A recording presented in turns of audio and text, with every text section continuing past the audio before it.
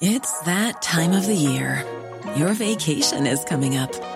You can already hear the beach waves, feel the warm breeze, relax, and think about work. You really, really want it all to work out while you're away. Monday.com gives you and the team that peace of mind. When all work is on one platform and everyone's in sync, things just flow. Wherever you are, tap the banner to go to Monday.com. Hey, I'm Ryan Reynolds. Recently, I asked Mint Mobile's legal team if big wireless companies are allowed to raise prices due to inflation. They said yes. And then when I asked if raising prices technically violates those onerous two-year contracts, they said, what the f*** are you talking about, you insane Hollywood ass f- So to recap, we're cutting the price of Mint Unlimited from $30 a month to just $15 a month. Give it a try at mintmobile.com/switch. $45 up front for 3 months plus taxes and fees. Promo rate for new customers for limited time. Unlimited more than 40 gigabytes per month. Slows full terms at mintmobile.com. This is the Cork Today replay on C103. Yesterday we had an immensely busy programme, particularly with people sending in questions and queries about the local property tax to our expert who joined us from Revenue, Sinead Cunningham. And in fairness to Sinead, I think she did her best to try to answer as many of the questions as possible. But we only got through a fraction of the questions that we received yesterday. So we were saying to people that there is a local property tax helpline available from Revenue. But as Sinead explained to us yesterday, and backed up by a number of our listeners, that helpline has been extremely busy since it's been put in place. And I was calling out the number yesterday, and I'll call it out again in a moment in case you need pen and paper to take down the telephone number. What astounded me was the fact that the helpline was only open from 9:30 to 4:30. Now, Sinead had said the mornings are always the busiest, and if you need to ring, to try to ring in the afternoon. And I did make the point yesterday, would it not be a good idea, with the deadline fast approaching for the 7th of November for people to file the local property tax returns, would it not be a good idea to extend that helpline opening hours number? Now, I'm not saying that they heard me or anything, but the good news is that from today they are extending the hours for the helpline. From today, the helpline will operate. It's open now from 8 a.m. in the morning until 8 p.m. Now, they're going to do it today and tomorrow, Thursday, and it said further extended opening hours will be considered later in the week should the demand for the service remain high. I have a gut instinct that I'll be back on the programme saying that they've extended the opening hours for Friday. Will they decide to open it at the weekend? Because up to now it's only been opened Monday to Friday, but at least good news for today and tomorrow. They should be able to answer more queries from people. It's on a Dublin number 01 738 3626 738 3626. You are going to have to be patient when you are calling that number, because I say there is a very excessive demand for it. Now, I know Revenue in recent days said there had been a surge in the level of calls to the helpline, and they had daily calls exceeding 12,000 calls, and that's when it was operating from 9:30 to 4:30. But that was, they were answering 12,000 calls on top of the people. Then the numbers who we heard from who literally gave up. They were on hold for maybe 2 hours and just said, no, I have something else I need to do, and so I'll come back to it at another time. So they missed a lot of calls as well. So if you need to get through, I think take on board Sinead's advice as well and wait until later on in the afternoon. It seems to be a quieter time. And according to the papers today, almost a third of homeowners who have already filed and sent their returns in for the local property tax have valued their homes to be worth less than 200,000.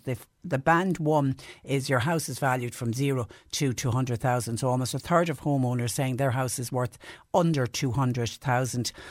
The Revenue are releasing statistics, and it shows that 31% of property owners have submitted a valuation of their home under that figure, which means they will face the lowest property tax bill, which is around the €90 mark. The figures show that most homeowners who have valued their homes have opted for one of the two lower valuation bands, and that will mean that the majority of property owners who have so far submitted a valuation to Revenue will be paying less than about €240. It depends on what local authority area you're actually living in. There's about 100,000 homeowners who will be submitting a return return for the first time for local property tax. These are people who would have built houses since 2013. So that's 100,000 extra people to pay local property tax. Most property owners are unlikely, though, to end up having to pay more than they previously paid, even though there has been a surge of up to 90% in property values since the tax was first introduced in 2013. And that's because the valuation bands have been widened and the rate of the tax has been lowered. And as Sinead pointed out yesterday, for people valuing, you've got to put the value on your house yourself, and it has to be a fair and an honest valuation. Revenue say it's been double checking valuations up to now, and they say just a small number of homeowners were found to be undervaluing their properties. It said that if Revenue has a concern, if you put in a value that is way less, say, than everybody else in your neighbourhood, that to me would probably raise alarm bells with Revenue. If they're concerned about your valuation, then they will contact you about your self-assessed valuation. And they'll ask you then to support the valuation with evidence. And they say that they've been doing it, and the ones that they have checked in with, just a very, very small number were undervaluing. So most people are giving a fair and an honest valuation. And once again, the deadline is next Monday, the 7th of November, for filing your local property tax return. Dublin 738 3626. If you still have any questions or queries, you can get them in there. And yesterday we were all also talking about changes that are going to be brought in to funerals in the West Cork area. And this has been introduced by the Diocese of Cork and Ross. And that then led to people discussing how things have changed in the church because of the pandemic. And one particular listener was taking great umbrage to the stewards who give of their time voluntary, I have to emphasise that, to turn up at Mass every Sunday to make sure that everybody is safe and that everybody is abiding by hand sanitising, and if there's social distancing in the church, that everybody's sitting in the right seats. But one listener she's said that she was laughing about it, but you could sense the annoyance in her text that she'd been in a church in the county. It wasn't her own church. She was visiting an area in the county of Cork, and that she was saying that the stewards, she almost described it as being like a piece of theatre, the way the stewards had worked down from the top of the church to the end of the church in order to give out communion, so that the communion was done row by row by row, so that you didn't get everybody rushing up. And this, I'm assuming, would have been at a time when social distancing was being strictly enforced inside in churches. So that has led to an email from one of our listeners listening to us on podcast in the States to say, just listened to your podcast of the programme yesterday. To the person who complained that the communion was a bit like a piece of theatre, with the stewards standing by each pew, starting at the front, then making their way to the back, letting out each pew go in order. Can I tell you, it's been common practice over here in the United States of America. It's an orderly way of receiving communion. Instead of the free-for-all I see in most parishes when I come back home to Ireland, hopefully other parishes in Ireland will also change the way communion will be received. Isn't that interesting? So it's been going on in the States way before the pandemic. Rather than communion starts and everybody rushes out of their pews, it's done in a very orderly way. There's a steward standing there saying, okay, pew number 1, you can go up, pew number 2, pew number 3, and leave everybody up in an orderly fashion. 1850 333 103. And there's one other piece that came in yesterday that I just didn't get a chance to getting around to because we were literally just so busy, but it caught my eye. And I don't know, as I say, if other family members are experiencing something similar. But the listener says, has anybody else listening to your programme got a family member in hospital at the moment? We can go into pubs, we can go into clubs, we can go to a nightclub, we can go have a meal out, and yet we can't pop in to visit a family member in hospital, even if only for 2 seconds. A family member went into hospital last Thursday. I dropped a bag to him, including a phone charger. I dropped it in last Friday. Up to yesterday, he still hasn't received it. 3 security guards were sitting inside in the hospital when I went to drop the bag in. They were having a chat. I said, this is a bag I need to drop in to a family member. And they said, leave it there with the others. So obviously other people had done the same thing. I've been ringing his ward. Nobody's answering the phone. I rang the reception yesterday and asked could they at least check that he was still alive. A 1-minute call from a doctor or a nurse is really all I am looking for. A friend's friend is a nurse. An old-fashioned nurse is how I would describe this person who really does care. So she said she would pop in to check up on him for me. He is in with one other patient. There's two nurses. There's a ward clerk and an auxiliary. And when this friend's friend, who is a nurse, popped in, they were all having a cuppa, watching the phones ring, while my family member was lying there unwashed, unshaven, and I have to say in a very depressed mood because he hasn't had any contact with anyone. And the fact that he needs his phone charger, obviously his phone has died, so they can't even ring or contact him or send him a text message, which it paints a very, very bleak picture.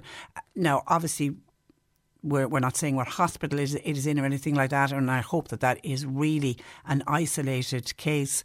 I can understand, hospitals are doing their very best because of COVID and visitor restrictions are underway, but you would have thought that if a bag was dropped in with items that somebody needs, particularly when we can't get in to visit loved ones, would you not expect within a couple of hours, I'm not even expecting an instant drop off of the bag, but surely within a couple of hours, a bag that gets dropped to reception of a hospital, surely there's enough staff around that somebody could pick up that bag and drop it and get it to this gentleman so that he has the bits and pieces that he needs, including the all-important phone charger, so that he can keep contact with his family members.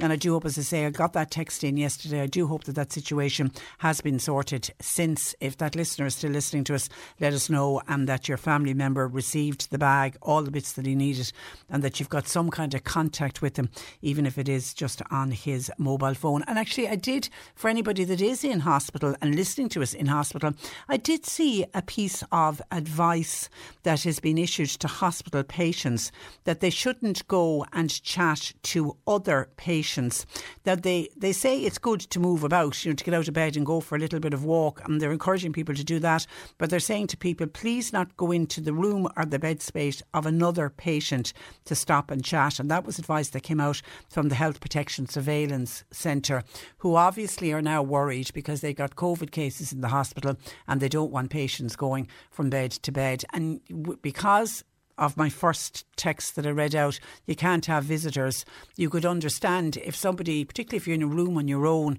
and you go for a bit of a walk down the corridor to get a little bit of exercise, and there might be somebody in another room that perhaps or just that you want to chat to somebody, you could understand why patients have been doing that. But the Health Protection Surveillance Centre coming out now saying to patients, when you're in hospital, by all means get out of the bed and get your exercise by walking up and down the corridor, but please don't stop and have a chat with anyone. 1850 333 103. John Paul taking your calls. You can text or WhatsApp 0862 103 103. Cork Today on C103. With Sean Cusack Insurance's Kinsale, now part of McCarthy Insurance Group. They don't just talk the talk, they walk the walk. CMIG.ie. With our Taoiseach addressing the COP26 summit in Glasgow yesterday afternoon, Micheál Martin said that Ireland has an opportunity to work with the farming sector to make sure there is a sustainable future for young farmers. West Cork Dáil Deputy Christopher O'Sullivan, who is Fianna Fáil's spokesperson on climate change, he says there's a lot of fear out there among the farming community. And Christopher joins me. Good morning to you, Christopher. Hey, Patricia. How are you? I'm very well, thank you. And as soon as I mentioned that you were going to be joining us and we were going to be discussing this on the programme, I can already see that real fear factor amongst farmers coming in. I mean, straight away when I mentioned that we were going to be discussing farmers, a listener says the politicians are going to sacrifice farming for the planet. Farming is finished now. And that's just typical of some of the texts that we have received in. And you've got the likes of the Irish Farmers Journal reporting that emission cuts of, say, 21% would result in the loss of 10,000 jobs. Is that scaremongering or is that a reality, and are farmers right to be worried? we can't rule out the findings of the KPMG report, and I read that report, and it was, some of the findings were concerning. But I think one of the findings of that report was interesting, Patricia, where it said that trying to achieve an 18% reduction in emissions would actually lead to an increase in income. But I guess I want to address this because I know there's a lot of fear out there amongst farmers, and there's been a lot of talk about severe culling of the national herd and severe loss of income. But the government position on this is quite clear. We've said it time and time again. Charlie McConalogue has said it time and time again, that our position is that we'll stabilise the national herd, and what's very, very clear as well, even though we haven't seen the climate action plan yet, and we haven't seen these ceiling sectors, what's very, very clear is that agriculture will do the least amount of the heavy lifting, and there's very, very good reason for that. And if you just let me explain for a second, Patricia, okay, how this is going to work. And in particular, explain to people what you mean by stabilisation of the herd. Okay, so I just want to explain what's happened. So we've signed into law a bill that is set to achieve climate neutrality by 2050 and a 51% reduction in emissions by 2030. Now, that's not going to be easy by any means, but I guess as the Taoiseach said yesterday, and as we've seen in COP26, and every media station, every TV station, every newspaper, every radio station now is covering climate action. And it's covering climate action because it's real, it's happening, and it's something that we need to address. So that's the first step in this, that we've set this emissions target of 51%, which is pretty high, and it's going to be tough to get there. So then the Climate Change Advisory Council have come along, and they essentially given us, if you imagine, a pie. And that pie now has to be divided up amongst the sectors in terms of the emissions, or the limits in emissions that we'll set for each sector. So when I talk about sectors, I'm talking about transport, I'm talking about energy, I'm talking about land use, and I'm talking about agriculture. And the way this is going to work, Patricia, is that it's very clear to me that transport and energy will do the most of the heavy lifting. And the reason for that is because they can do the most of the heavy lifting. We are going to see a massive move towards renewable energy, towards floating offshore wind. We're going to see a massive investment in public infrastructure. And yesterday, or this week, we had an announcement of a 25% increase in rural bus routes. And, I might come back to that later in terms of the extra bus routes that we have. So then that brings us to farming. Now, farming is in a far more precarious and difficult position in that any impact that it has in farming will have an impact on family farm incomes. So we have to tread carefully. So this is why we have taken the position that although a lot of the NGOs and a lot of climate scientists are calling for a cull in the herd in order to reduce methane emissions, we are saying, no, do you know what? Irish farming is among the most sustainable on the planet. If you compare the emissions in Irish farming compared to Brazil, for example, where they're cutting down rainforest, there's absolutely no comparison. But so yet, when you compare it to the EU average, I mean, in Ireland, agricultural emissions account for 32% of all emissions. The EU average is 11%. We're much higher than the rest of Europe. And that underlines a very significant point, Patricia. That underlines the importance of agriculture to the Irish economy, and that it's in and around 1/3 of the Irish economy, actually higher than that, about 35% contribution to the Irish economy. If you look at our nearest neighbours, the UK, their agriculture and food production is worth about 12% to their economy. So it's very easy for the UK to come along and say, we're going to reduce methane emissions by 30%, because it doesn't mean the same. What we're doing is we have a grass-based system, which means we can actually provide food sustainably. Now, that doesn't mean that farming gets away scot-free. Farming has to contribute. Farming has to change, as the Taoiseach said yesterday. And it will change, but the sciences are developing. And there's several technologies out there that will help us achieve those cuts in emissions. You must remember, Patricia, for years and years, Europe and successive governments have said to farmers, do you know what, you need to expand your herd, you need to expand production, we'll give you money to do this. Which farmers did?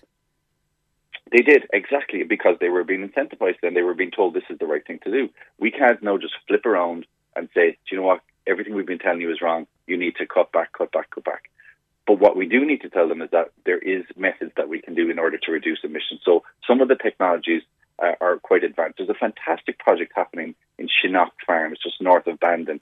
It's been run by Carby Group, where they're aiming for a carbon neutral farm. No, it's not perfect yet, and there's a lot to learn, but things like genetics, things like mixed species swards of grass will lead to reduction in methane. Things like, and we must remember, methane isn't the only greenhouse gas produced from farming. There's also nitrogen. So spreading of protected urea. So the technologies are out there. It's not going to be easy. Some of them are going to be expensive to implement, but that's where government comes in to help. And we have committed €1.4 billion towards a new agri-environment scheme, which is, I know the CAP review was met with some, I suppose, mixed opinions, but one of the best things in it is this new agricultural environment scheme, which will be worth 1.4 billion, a maximum of 10,000 per euro for some farmers, 10,000 euro per year for some farmers to implement, planting of trees, planting of hedgerows, and increasing biodiversity on the farm. So, what the message that I really want to get across, Patricia, is that there's a lot of fear out there amongst rural communities, and I understand that because change is difficult. But the government position is that we are not looking to cull the herd. We're not looking to impact family farm income. In fact, we're looking to do the opposite. We're looking to encourage what is a very, very sustainable food system here in Ireland, but there will be some tweaks in order to reduce those emissions. Okay, and just on our admissions, when I knew you were coming on today, I was looking up, you can see online the maps of around the world of, who is producing the most carbon emissions. And we are a tiny dot when you compare to, say, the carbon emissions of countries like China, India, America. Do the bigger countries not need to step up and do more? Yeah, of course they do. But at the same time, I've heard this argument that Ireland contributes only 0.06% of emissions globally, and that, why should we have to do anything? If every community, Patricia, of a population of about 5 million said, you know what, we're not the biggest polluters, we'll leave it to the other guys to take steps. If every community had that attitude, then we would get nowhere in terms of keeping global temperature to under 1.5 degrees Celsius. And that is so important if we're to leave a planet for future generations. And there is an onus on us, no matter what way we look at it, no matter how painful it's going to be, there is an onus on us right now to look after future generations and ensure there's a planet there. Having said that, it's really disappointing that China's leadership didn't show up. It's disappointing that Brazil haven't been more active. But what is encouraging is that they have, both of those countries have signed the pledge to end deforestation by 2030, and they've also signed up to the goal to reduce emissions by 30%. So there are two big wins at the early point in COP. But look, I thought the Taoiseach speech yesterday was encouraging. He confirmed that Ireland is willing to do its part. I think it is great. While Greta Thunberg mightn't be too happy with what's going on in Glasgow, I think it's really good that for the first time in my memory, and I'm not sure if you feel the same way, but for the first time in my memory, climate action is everywhere. It's in every paper, it's in every newspaper, it's in every radio. Well, I think we're TV. getting to the stage where everybody knows we really now have no option. They do, and people are on board with that. And look, coming back to how this impacts rural Ireland, and it's often said to me that in rural Ireland we don't have alternatives. And that's right. I mean, in terms of rural transport, for example, or public transport, the options aren't there. But I just want to touch on a really welcome announcement yesterday, something that I've been pushing for within Ryan the Taoiseach, and that's an increase in bus services in West Cork. So now there's now going to be more frequent routes between, for example, Skibbereen and Cork, serving Clonakilty and West Carbery. There's a new route between Killarney and Skibbereen going through Glengarry from Bantry, which I think has fantastic tourism potential. There's a new route from Baltimore to Union Hall. There's a new route from Dunmanway to Kinsale. So these are all new routes that are going to, although it's not perfect, because there's some villages, for example, like Drina is a perfect example of people getting out to me that there's no bus service. There's still some gaps, but we have to be able to give people alternatives. If we don't, then we're going nowhere. It's a step in the right direction. Somebody by text saying, how many cars equal the CO2 emissions of one plane? Are we targeting the wrong areas? And actually, talking of planes, I mean, it was crazy to see all of the world leaders, many of them arriving in private jets. You're thinking, you're coming here to discuss climate change, and they all individually arriving in private jets. Yeah, that's not very much sending out the right message. Yeah. And then some. I'm not sure how the Taoiseach went over there, so I won't point the finger at anyone. Okay. Anne says, Patricia, they talk about renewable energy, but how serious are they about it? There are thousands upon thousands of large sheds dotted all over the country. Could solar panels not be placed on those? There seems to be no incentives to go down that road. Do we need to be looking at the alternatives? Anne is asking. Very good point. And these are the low-hanging fruit. In terms of what does climate action mean for rural Ireland, we hear a lot about the negative stuff. but there's lots of potential positives out there as well. So, for example, I've been on your radio station recently, Patricia, speaking about the fact that Clonakilty has planning permission for a solar farm that will actually, in a day in summer, will actually, the energy demands of Clonakilty will be met by the energy provided from the solar farm. That will actually take us off the grid and make us carbon neutral during those days. So that's happening. The really, really exciting potential in floating offshore wind in particular for West Cork, in that Ireland can become a net supplier to Europe of energy if we tap into our offshore wind resources. It's something like 30,000 megawatts, which is absolutely a huge amount of energy. And that's happening, and we're going through the processes of getting those applications through in a sensitive way that doesn't impact biodiversity. So, and that will also mean jobs for coastal areas, jobs for ports, jobs for... Yeah, well, I was off last week and I spent some time down the Mizen Peninsula, and it was the one thing that struck me. It was there was gorgeous dry days, but they were windy and wild, and it struck me as I was looking out to sea going, why do we not have more offshore wind turbines out there generating all of this electricity? Yeah, we've been laid off the mark, and you're absolutely, like, Mizen Head is one of my favourite spots, and that's what's beautiful about it as well, is that those blustery days, it really feels wild out there, but we're slow off the mark in terms of, at the moment, we're going through this marine planning area bill up here in the Dáil. It's going through the processes at the moment, and when that is enacted, we will then be in a position to look at applications for offshore floating wind. And these are, you're talking about miles and miles offshore, so they're not going to have the visual impact that people associate with onshore wind, for example. They will all be done in a biodiversity and environmentally friendly way. There'll be public consultation processes. So we are behind. It's not going to happen next year. It's not going to happen the year after. But by the end of this decade, we're going to see large floating offshore wind come on shore. And then it'll all add up then, because then people can, if they have EVs, we're seeing more and more EVs coming online. It's doubled. They just need to come down in price, and there will come a time where there'll be second-hand electric cars, and I think that's going to happen. All right, and actually, and the Taoiseach no doubt will be delighted to see that the Friends of the Earth director Oisín Coughlin, who we've often spoken with on this programme, he listened yesterday to Micheál Martin, and I quote from Oisín: "I've never heard a Taoiseach speak so convincingly on the need for climate action." So there's somebody, Friends of the Earth, certainly happy with the Taoiseach yesterday. Listen, Christopher, we leave it there. Thank you for that. Thanks, Patricia. And thanks for joining us on the programme.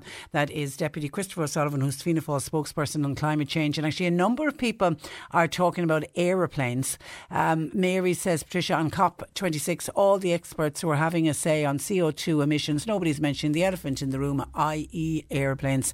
And Mary forwarded on to me an article about the enormous emissions coming from aeroplanes versus those of a car. And somebody else says, hi Tricia, jumbo jets burn 15,000 litres per hour of fuel. How much in emissions there? As Pat says, Patricia, we are told that the price of fertiliser will be double next year. And then Joe says the nitrates directive, which permits intensive farming to even keep more cattle, has fuelled Ireland's greenhouse gas emissions. This is not sustainable farming, so it ought to be abolished. It only drives on bigger industrial farms and destroys the farm family. So when it comes to reducing greenhouse gas emissions, but in particular methane, I would say start with those on very high stocking rates. This type of intensive farming is simply not sustainable. Reducing the number of animals on intensive farms is also important, as it will reduce the number of baby dairy calves, which then end up having to be live exported. And that's from Joe. Some of your comments and texts coming into 0862 103 103. Cork Today on C103. With Sean Cusack Insurance's Kinsale, now part of McCarthy Insurance Group. Want great advice? You know who to talk to. CMIG.ie. And to the listener who is trying to get to visit a loved one in hospital, drop the bag off, and the bag was still sitting there 3 days later. Somebody says, my daughter is in hospital now for 9 weeks, and she's allowed a visit for 15 minutes every day. And I'm wondering, is it because of the duration of time that your daughter is in hospital? Because our original texter was saying that their family member went into hospital last Thursday, not allowed a visit, and she was trying to get the bag dropped off to him, and the bag has been left sitting in a reception. She dropped it on Friday, and when she contacted us yesterday, the bag was still sitting there. So she was still waiting to hear back from her today to see if she has the bag has got to the ward where the gentleman is. 1850 333 103. But I hope your daughter's doing well in hospital. She's been in there now for a long time. Now, a childhood cancer diagnosis can have a devastating impact on any family. And this week, the Irish Cancer Society has revealed the financial cost that such a diagnosis has on the annual family income. Avril Power, CEO of the Irish Cancer Society, and she joins me this morning. Good morning, Avril. Morning, Patricia. And you're welcome. Now, over €15,000 a year is what you reckon a child diagnosed with cancer could cost a family. Just talk us through how you came up with that figure and what's the breakdown of it. We know from speaking with parents of children and teenagers with cancer that they face a lot of challenges. So we wanted to learn more about the impact the cancer has on them and how we can help. So we got Core Research to survey 100 parents of children who are either currently going through or have recently experienced treatment for cancer. And what they told us was that on average, their family income is down by over €15,000 a year, usually because one parent has to either significantly reduce their hours or quit work altogether to look after their sick child. And that also, Patricia, at the same time, they're hit with a whole host of extra expenses, typically over €8,000 for things like transport to and from their medical appointments, medication, play therapy, extra tuition, just a whole host of extra costs at a time when they really can't afford it because of that income drop as well. Yeah, and of course, if there might be other children, childcare has to be provided for. If you've got to go to the hospital with the child and they're smallies, they've got to be looked after at home. Yeah, and what families tell us is they just can't afford this. They end up having to take out loans, defer their mortgages, stop paying into pensions, stop funding extracurricular activities for their other children, which is heartbreaking because cancer obviously is awful for the child who is sick. They have to undergo grueling treatments with often harsh side effects, but also has an impact on the whole family. And siblings, feel that as well. They feel that they're not getting as much time with their parents because their parents have to spend time away at hospital with their brother or sister, and they also miss out on normal childhood experiences. So it really affects the whole family. And what we're keen to do is look at how we can help them best. So talk us through the supports that you currently offer families, and you have plans for further supports. Yeah, so we currently help families in a number of ways. We have a free advice service, so we have a paediatric cancer nurse specialist, a specialist in children's cancer that families can talk to for free on our support line. That's 1-800-200-700. We run peer support with our partner charities, Kind Care for Living, Childhood Cancer Foundation, and Canteen, where we connect parents whose children are currently going through cancer with other parents who've been in their shoes previously and can help them and understand what they're going through. And we also offer free in-home night nursing care for terminally ill children. And on top of that, we have offered a grant for families, which previously was €2,000 over 3 years, with $1,000 in the first year and then $500 in the second and third years. But in response to this research now, we're increasing that to an upfront grant of €3,000. Well done. Because we can see from this that parents need more help and that they need it at the start. Well done. And of course, you can only continue to do that work, Avril, thanks to the generosity of the general public. We can. We're so fortunate. Look, I think Irish people are so generous, and really, I think all of our hearts go out to any family that's affected with childhood cancer, and I think people really want to help, and that means that we can help, which is great. So the other things that we're doing is we're introducing a free transport service to bring children with cancer to and from hospital. The biggest cost, it was over nearly €5,000 that families identified in our survey, was transport. It's families travelling from all over Ireland to Crumlin or to the shared care centres around the country for treatment.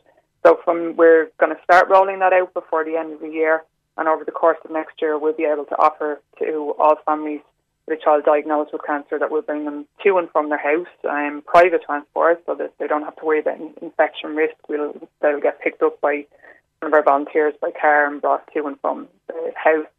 And we're also starting a new benefits advice service to help families access state entitlements like medical cards, carers allowance, domiciliary care allowance, which people just find complicated. Supports are there, but Many don't even know about them. Somebody's saying, could you ask Avril, does she think the government could do more for these families? The government needs to do so much more. We were really shocked in our research to find that only 6 out of 10 families said that they had a medical card, when actually they're entitled to one. If your child has cancer, you're entitled to a medical card. Regardless of means? Yes. Okay. Yeah. But families don't know that. And, they don't know that they're entitled to it, or they can find the process quite intimidating and complicated. And that means they're hit with medical costs they shouldn't have to pay, which will be covered on the medical card. There are other costs that aren't covered yet. So I met with Saoirse Rowan the other day, who has, some of your listeners will know from watching on the Late Late. The little girl who had her leg amputated, yeah, some cancer in her leg, and she has to pay for her own prosthetic legs, and as she's growing, my mum Rosanna was saying all the time, they have to keep getting her new ones. They'll have to keep doing that for the next few years, and families shouldn't have to pay for that themselves. That should be covered on the medical card. And then the other supports that parents have raised with us is things like education. Kids miss out on education because they're too sick to go to school, or they can't take the infection risk. So improved educational support to help them catch up and make sure that doesn't continue to affect them like it does right now, unfortunately, right into adulthood, because they missed out and they're playing catch up all the time. Okay, listen, and people are always very good to support the Irish Cancer Society, and anything people can do, please support your wonderful organisation, Avril. Listen, we leave it there. Thank you for that, and thanks for joining us. And good morning to you. That is Avril Power, who is CEO of the Irish Cancer Society. And our thoughts are with families when they get that childhood diagnosis of cancer. It really is shocking. There's about 200 children every year diagnosed with cancer in this country. That's a high figure. John Paul taking your calls, 1850 333 103. We're going to take a break, and we've news at 11 on the way. Cork Today on C103. With Sean Cusack Insurance's Kinsale, now part of McCarthy Insurance Group. For motor, home, business, farm, life and health insurance, cmig.ie. You're listening to Cork Today on replay. Phone and text lines are currently closed. Take a look at some of your calls and comments, but before I do that, I just want to acknowledge a very generous act that happened on behalf of one of our listeners. It was last week on the programme. We were discussing the carbon tax increases, and we were discussing it in relation to sort of rural Ireland and how rural Ireland is more affected when there's any increase in carbon taxes, because a car is a luxury rather than a necessity if you want to get from A to B. And then we were talking about people getting their oil for their home heating oil, and how that was all going to be going up, and we were just bemoaning the fact that prices seem to be going up everywhere. And we were contacted by text by one of our listeners, a gentleman called Alan, who told us that they had been putting away money every week so that they would have the money to get a fill of oil, well, a half a tank of oil, I imagine, because they had €350 saved. And you could imagine the amount of time it took to save on a low income family with small children to save the €350, but they had it, and they were just about to get the order in for their oil to keep them warm for the winter. And lo and behold, what happened? The washing machine broke. And they were then stuck with the dilemma, do they buy a new washing machine or do they put the money into the tank of oil? But because they've got small children who go to school and they need to get uniforms washed and dried, they decided they'd no other choice. They had to take the €350 and buy the washing machine instead. And Alan was just texting in, just showing, I think, how tough it is for some families. Lo and behold, we were straight away contacted by a listener who wanted to remain anonymous, was saying, I'm only agreeing to this as long as there's no names used. You don't need to know who I am, nothing. But this person said, I want to help out that family. And that person kindly sent on €350. It arrived by registered post to John Paul, and I just want to acknowledge it now to that listener who sent it in to say it has arrived safe, and it is such a generous act that you have done. It really, really is incredible. The kindness of one stranger to another stranger. Now, we made contact with Alan, and he said his family said they're absolutely blown away by this generous act. They literally cannot believe it. So on behalf of Alan and his family, can I say a profuse thank you to that. It was a lady, wasn't it, that contacted us? Yeah, it was a lady. That's all I know. And just to say thank you, and know that by what you've done, you've kept a little family. Who I don't even know where Alan is living in. I know he's in the county, but I don't know where he's living. But just for that lady to know, you've kept a family with small children. You've kept them warm this winter by being so generous. And €350 is a lot of money in anybody's book, so it's really, really kind. And so I just want to acknowledge that. So thank you. 1850 333 103. Okay, I want to go to the phone lines where Martin joins me. This is on the issue. This is to do with the text I read out from one of our listeners who's having problems with a family member who is in hospital. Went into hospital last Thursday. They dropped a bag off to the hospital on Friday. Not allowed visitors to the hospital because of COVID. But in particular, the gentleman needed his phone charger because his phone had died. And up to yesterday, the bag still hadn't made it from reception to the room, to the hospital room, to this poor man. And of course, there's no contact. They can't get through to anybody on the ward to even say, how is he getting on? And just very upsetting, particularly knowing that the bag has been dropped off, but it hasn't made it to the gentleman to where he most needs it. Well, Martin has contacted us. Good morning to you, Martin. Hello, how are you keeping? I'm very well. Did you have a similar incident with your dad? Well, unfortunately, it was a bit more than just dealing with stuff being dropped off, and I understand that family is it's very stressful at the moment for them. Their loved one and being inside hospital and stuff. But I had a similar incident now that the father was inside hospital for nearly 3 months. And I was chasing the ward, ringing him every day to know what was going on and stuff like that, because he was dealing with cancer. And every time I rang, it was, I don't know, we don't know what's going on. And one day I rang so much, one of the ladies answered, and as soon as I said my name, she hung up on me, which was quite stressful on that day. And that was going on for nearly 3 months, and this was in February, so this was at the height of COVID and the COVID numbers. Yes. So were you allowed in at all to see your dad? No, he went in. He was taken away in an ambulance on Valentine's Day in the evening, and I didn't see him then for 3 months until the week he passed away. Oh, Martin, isn't that dreadful? Like that. No, it was just, I know they do a great job inside in hospital and stuff like that, but with this whole COVID thing, they'll have to, as I said on the phone to the doctors and to the nurses, I said, you can test me at the door if you want, I don't care, it's just, they just said no, because of COVID you can't get in. And I eventually had to ask for a disciplinary hearing, and within a half an hour all the doctors rang me back. And we had a meeting then 2 days later. And all you were looking for was just a quick chat to say, exactly. Your dad had a comfortable night, he's looking good today, he's at his breakfast, just exactly. A little bit of information. Yes, and like that, I was told countless times that the doctors would contact me, and it was only until he was in there for 3 months before any of the doctors contacted me. And we had a meeting then, and it turns out that the cancer was after spreading, and they were treated for nearly a month. And it was only at that disciplinary meeting that I found out that was after happening. And they said you'll be looking at 6 months to a year at the best. And within a week he was gone. And I was only allowed in once more. I met him that morning. Me and my uncle met him that morning at the meeting. And even the uncle said it. He said, "That's not my brother." He was a completely different man. He was after wasted away to nothing. And the next time I saw him was the day he passed away. They rang me that morning saying, "Get up now," and within 2 hours he was gone.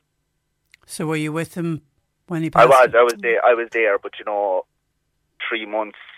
It's tis torturous. Because you're ringing every day trying to just get some information, even talk, you know, even if you could get in for 10 minutes, to be great for the patient, and, you know, just to go, right, everything is being done, you know, you might be able to catch a doctor and speak to him and stuff like that, you know. Because that's what normally happens in Yes, normal times. It's usually during visiting times you'll grab a doctor or you'll see a nurse and you'll be able to get some kind of information. And did your dad have a phone with him? Were you able to talk to him every day? He did. He got, you see, because the cancer was after getting so bad, he was after getting a small bit, how would you say, delirious, you could say, because there was infections involved and everything, and he, you know, towards the end he couldn't use the phone, so he got a bit confused. Yes, you know, just after getting to that stage, and unfortunately, it was, you know, there was a week or two there that we had no information at all. Even if he was still in the hospital, you know, because we couldn't speak to the nurses, we couldn't speak to him. The doctors weren't getting back to us, and it was just getting very, very, very torturous towards the end. And that's why I asked for a disciplinary meeting.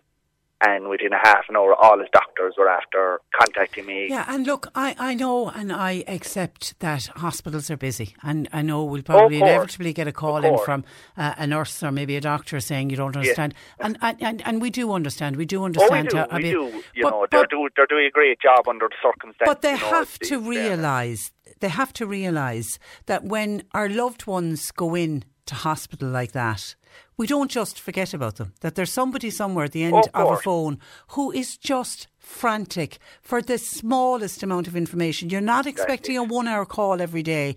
A quick call to say he's comfortable, he's doing okay, and then for them to pop their head in to say, oh, Martin was just on the phone there, and for your dad to know that, you know, that you're checking in on him, you know, that he's not forgotten about, or your auntie or your mother isn't forgotten about inside there, you know, because, you know, if you can't get through to them, you know, it's very tough on them, and their mind would start wandering then a small bit, and, you know, it kind of snowballs from there then, unfortunately. Well, one of the saddest things I remember, when the nursing homes finally were allowed to have visitors back in, I heard of a gentleman, and when his son went in to see him, they hadn't seen him I think for about 6 months, the first thing the dad said was, I thought you'd forgotten about me. And it's heartbreaking. Just heartbreaking. You know, and then you faced a COVID funeral then, obviously, Martin, did you?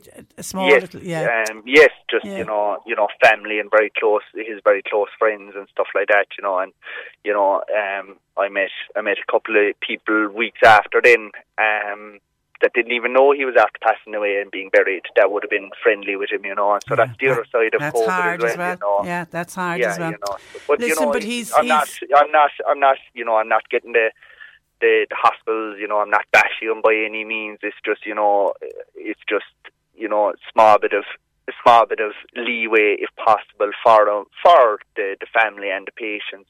A little bit of communication. Of course, you know, as you said, you don't want a 1 hour call every day, because, you know, I know they're up the walls, but, you know, it's just to touch base and go, look, he's doing okay, you know, so on and so forth, you know. Well, you were a great son, Martin, and your dad is at peace now, and all the pain is gone at least. May he rest in peace. And listen, condolences to you and your family. Hopefully, now that lady can get some bit of an outcome now for their situation. Yeah. You know, please, God. Okay, listen, you mind yourself. Take care. Have a good day. Take care. That is Martin sharing the story of his dad. That's a tough story. Hi, Patricia. I feel so sorry for that chap, Martin, that you're just speaking to think for his final 3 months he wasn't able to get in to see him, and yet here we are now. We have thousands of people heading into nightclubs, and look at the figures and look at the numbers rising. 1850 333 103. Just on the numbers rising, by the way, Ballinhassig Community Development Association have been on to us. They were due to hold social dancing in the Marion Hall in Ballinhassig on Friday night, but they've decided to cancel because of the rising number of COVID cases. They're taking the decision, and I have a funny feeling we are going to start seeing more and more groups making decisions like that. I was reading on the paper this morning that the pantomime group in Dungarvan, now I know Waterford is probably an extreme case at the moment because they have some of the highest cases of COVID-19 at the moment, but the little panto group in Dungarvan who had decided back in May that they were going to run with a panto this year, and obviously I'm assuming they even probably are just about to begin rehearsals if they weren't already in rehearsals, but they've made the decision because of the rising cases. It's too risky on everybody take the cast taking part, and obviously they're fearful then of having an event where there will be a large number of people indoors, so they've made the decision in Dungarvan not to go ahead with their pantomime this year. So I have a sneaking feeling that if the numbers keep going the way the numbers are going, it's an upward trajectory. I have a feeling we're going to be hearing about a lot more cancellations, because if you think about it, when NPHET agreed back in October that it was okay for the nightclubs to open under the guidelines that they put in place, they had predicted that by the middle of November they were saying figures will be around the 3,000 mark. And yesterday, what do we have, 3,700, and we're only at the start of November, so that's going nowhere but up. 1850 333 103. John Paul taking your calls. You can text or WhatsApp 0862 103 103. C103 Jobs. Caulfield's Super Value, they're in Bandon. They're looking for a trainee manager. Some experience in retail grocery would be desirable. Send your CV please to bandonsman@caulfields.com. Cycle Scene in Cork City, they're looking for a full-time bicycle mechanic / sales assistant. Emails please to cyclescene@gmail.com, or you can call into the store. Scaffolder and general operatives are wanted for West Cork. Call Hugh on 086 3985 103. And a welder / fabricator wanted to work in Newmarket, 087 6599 424.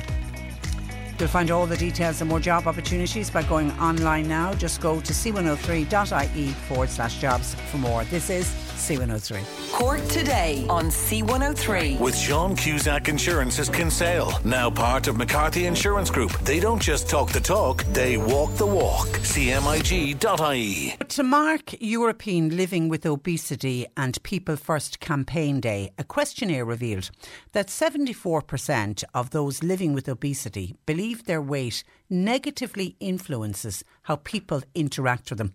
Joining me from the Irish Coalition for People Living with Obesity is Maura Murphy. Good morning to you, Maura.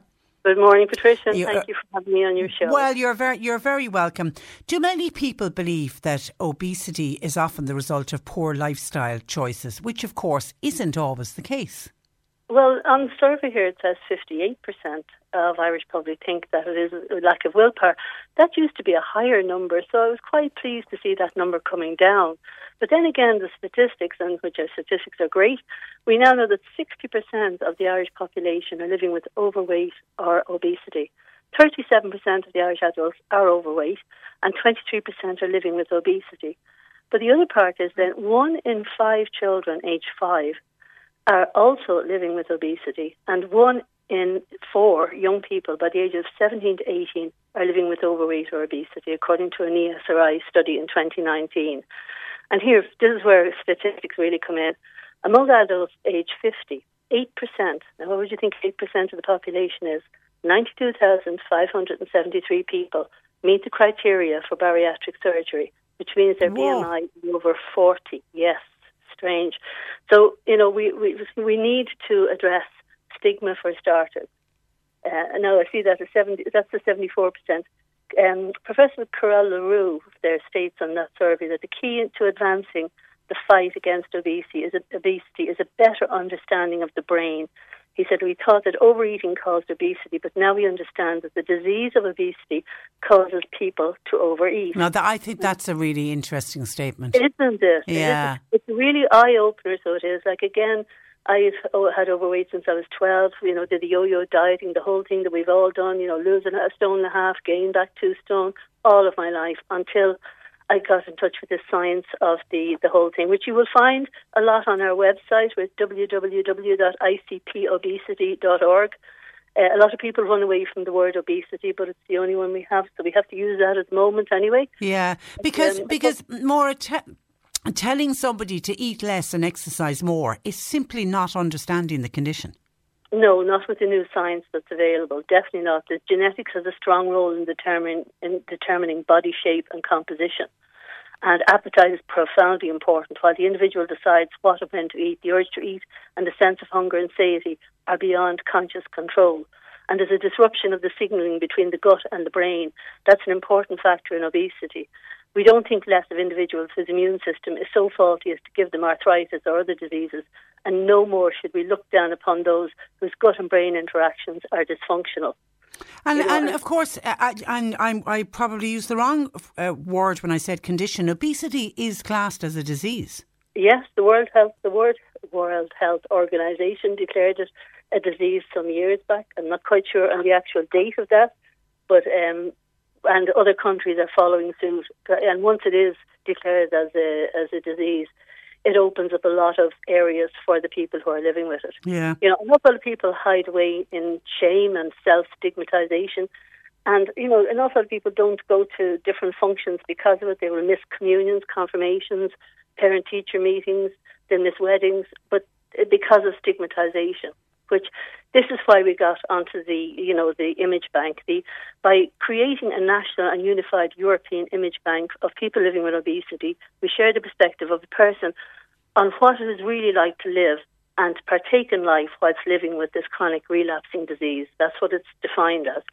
So again, www.icpobesity.org, or if you want to contact ICPO, you get us on Facebook at ICP Obesity or Twitter at ICP Obesity.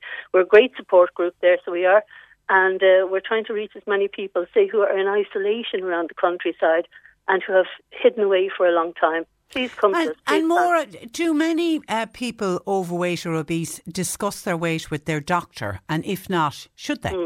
See, that's the first point of call, is your doctor. And I think and I myself would be the same, over the years, you go in and you hope that they're not going to ask you to stand on the scales again, and the dreaded scales, and you've put it up or put it down, whatever. But it's literally, you go in and you talk about all your other comorbidities. Like I have type 2 diabetes. I can walk down the street and nobody knows I've type 2 diabetes.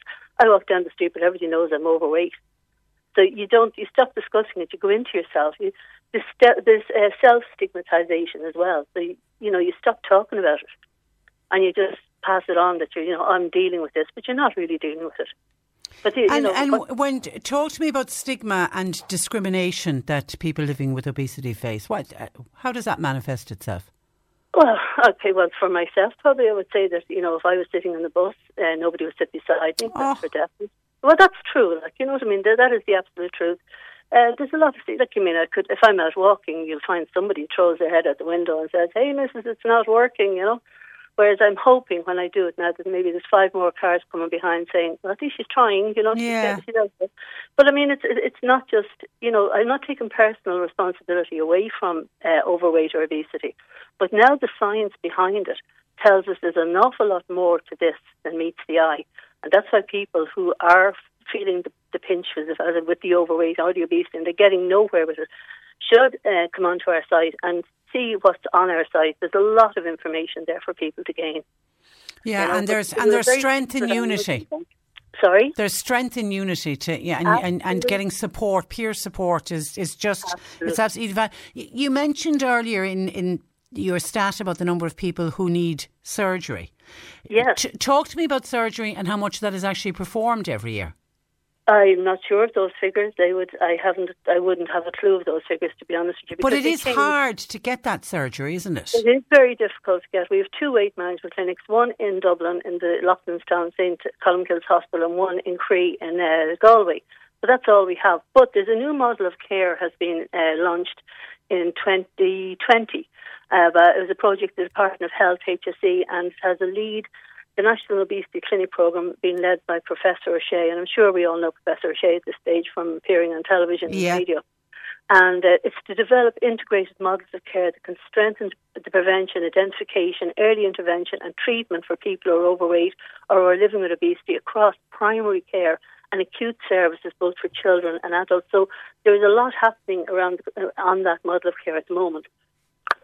And that's obviously what we need more of, particularly with the numbers of children that you talk about. That is absolutely the case. I mean, the younger we can get it, the better it is, because it will go on into, as it did with me, into adolescence and then into adult life, So to catch it younger and to to educate everybody exactly that it is a disease. Believe me, Patricia, when you find out it's a disease, your whole outlook on it changes. This whole thing about shame and, thinking, oh God, it's my fault. You go, okay, now it's a disease. I will treat it like a disease. If I had heart disease or if I had God forbid, liver disease, whatever else, I'd say, right, what is my best method now to get better? Right, I'll go to my doctor, I'll ask the question. I'll ask, if the doctor won't help me, I'll say I want to be referred somewhere, that I want to know what this disease is about, and I want to know what is there for me to help me. Well done. Well done. And what are you doing at the moment to try to treat the disease? What am I doing at the moment? For yourself? For myself. Oh, well, in 2012, I had bariatric surgery. Okay. And I lost a lot of weight. But I will state that bariatric surgery, there is no fix for this disease. There's no fix. You have it for life. So within about 5 years, I had gained back 2 stone, went back to the consultant, and that's the important part. Follow up. Back to the consultant. They put me on this injection called Ozempic. I suppose I shouldn't say it, but anyway, there it is. But that has helped to curb my appetite. Okay. So it's the appetite is a lot of the problem, in that you don't know when your hunger, where your hunger is, and that is part of obesity. That's the part. I'm sure that the science will get better and better on this. I'm so looking forward to it. I mean, I'm nearly 66 now, so I'm hoping to hang around long enough to find out what they're going to come up with. It's kind of exciting. But anyway, can I talk about our image bank? Yeah, please do. Yeah. Again, it was, as I said, it was set up right across Europe. There were at the moment about 12 countries involved in it.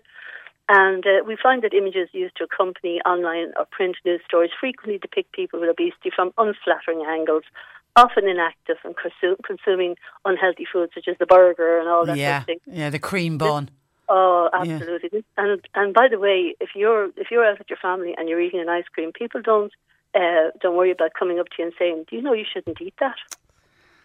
That is the truth. People are just so cruel. Stigmatization. It is cruel. It is cruel. I mean, what are you going to do? Sit at the seaside and let all your family eat an ice cream and you sit there with none? I don't think so. You're entitled to an ice cream the same as everybody else, Maura. Exactly. Well, this is the 80-20 rule that I work on. This portrayal creates an environment where there's a lack of understanding and even a desire to shame individuals who are living with obesity. So they go for the shock value, the abdomen, the lower body, excluding the heads and the frame and the view. And so not showing a person's face implies there's something shameful about what they're doing or who they are. So we are advocating for a fair portrayal of people with obesity in the media. We maintain a free-to-use image bank depicting people with obesity in various settings, which we're encouraging the media outlets to make use of. Patricia, do you know that we have had some brilliant articles done by journalists, absolutely brilliant ones done on stigmatization, whatever, and problems about getting out walking and things like that, barriers to health. But unfortunately, they're not the ones that choose the photograph for the article. There's a picture editor. That's in every newspaper. I know, so I'm saying that now. Picture editors, please take note. We have an image bank now available, which is free to use. Not commercial use, but it's definitely for the newspapers. Okay. And have a look at yourself, Patricia. You'll love it. I will indeed. And listen, Maura, you're a great advocate on behalf of the group. So well done, and continue good health to you. And once again, just remind listeners of the website. The website is www.icpobesity.org. Or if you want to look at the European one, it's ecpomedia.org. Okay. All right. And listen, don't be hiding away. Don't be feeling in isolation. Please contact us. We're all there for each other. I get out there, and there's a big, beautiful world out there that needs to be enjoyed. Listen, thanks a million for joining us, Maura. And Patricia, thank you for having me on the show again. Take care. Bye bye. Maura Murphy, there, a lovely lady. She's with the Irish Coalition for People Living with Obesity. 1850 333 103. John Paul taking your calls. You can text or WhatsApp 0862 103 103.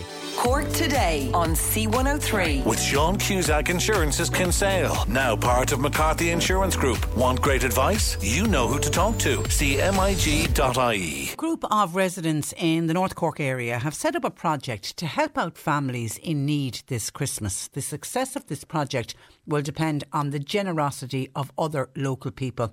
And joining me with the details is Fiona Shanahan. Good morning to you, Fiona. Good morning, Patricia. Thanks very much for having us. Well, listen, congratulations and well done to each and every one of you who've come up with this. I've been following it on Facebook, and I thought, the minute I saw it, I thought this is really a brilliant little project that you can do, that lots of other people could do in their own local area.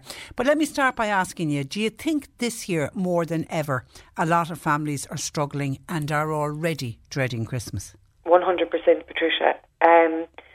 When we started this last year, I suppose now, I know it was obviously during the midst of COVID and everything, but COVID aside, it was our aim that we want to help people who, through no fault of their own, they have found themselves in hard times. But genuinely, the people themselves are so slow to come and ask for help. It's outstanding, really. But that people that would know people or would know that they may be struggling would put their names forward and things like that. And while last year our numbers were huge, this year, they've tripled by comparison. It's just... And some phenomenal. Of these families, Fiona, will appear to the outside world to be doing okay. There 100%. Could be, there'll be people heading out to work every day. There'll be a car outside. I'm sure they're doing fine. But the reality is, no one knows what goes on behind that front door. Absolutely. And Christmas is a time for everyone. We talk about the joys and the cheer and this and that. But Santa will always be met, kids, Santa will always come to everyone at Christmas. But it's helping to ease the burden and just knowing that you could be that person behind that screen that could take that, even if it was only the tiniest little bit of pressure off of any household that's struggling, would give you every success, What are you asking people to donate? Well, this year, I'll just give you an example. This year now, last year we helped out 37 families between families and between hampers and presents. This year we have 45 families for hampers, we've 93 children for presents, and we've 8 elderly gift sets.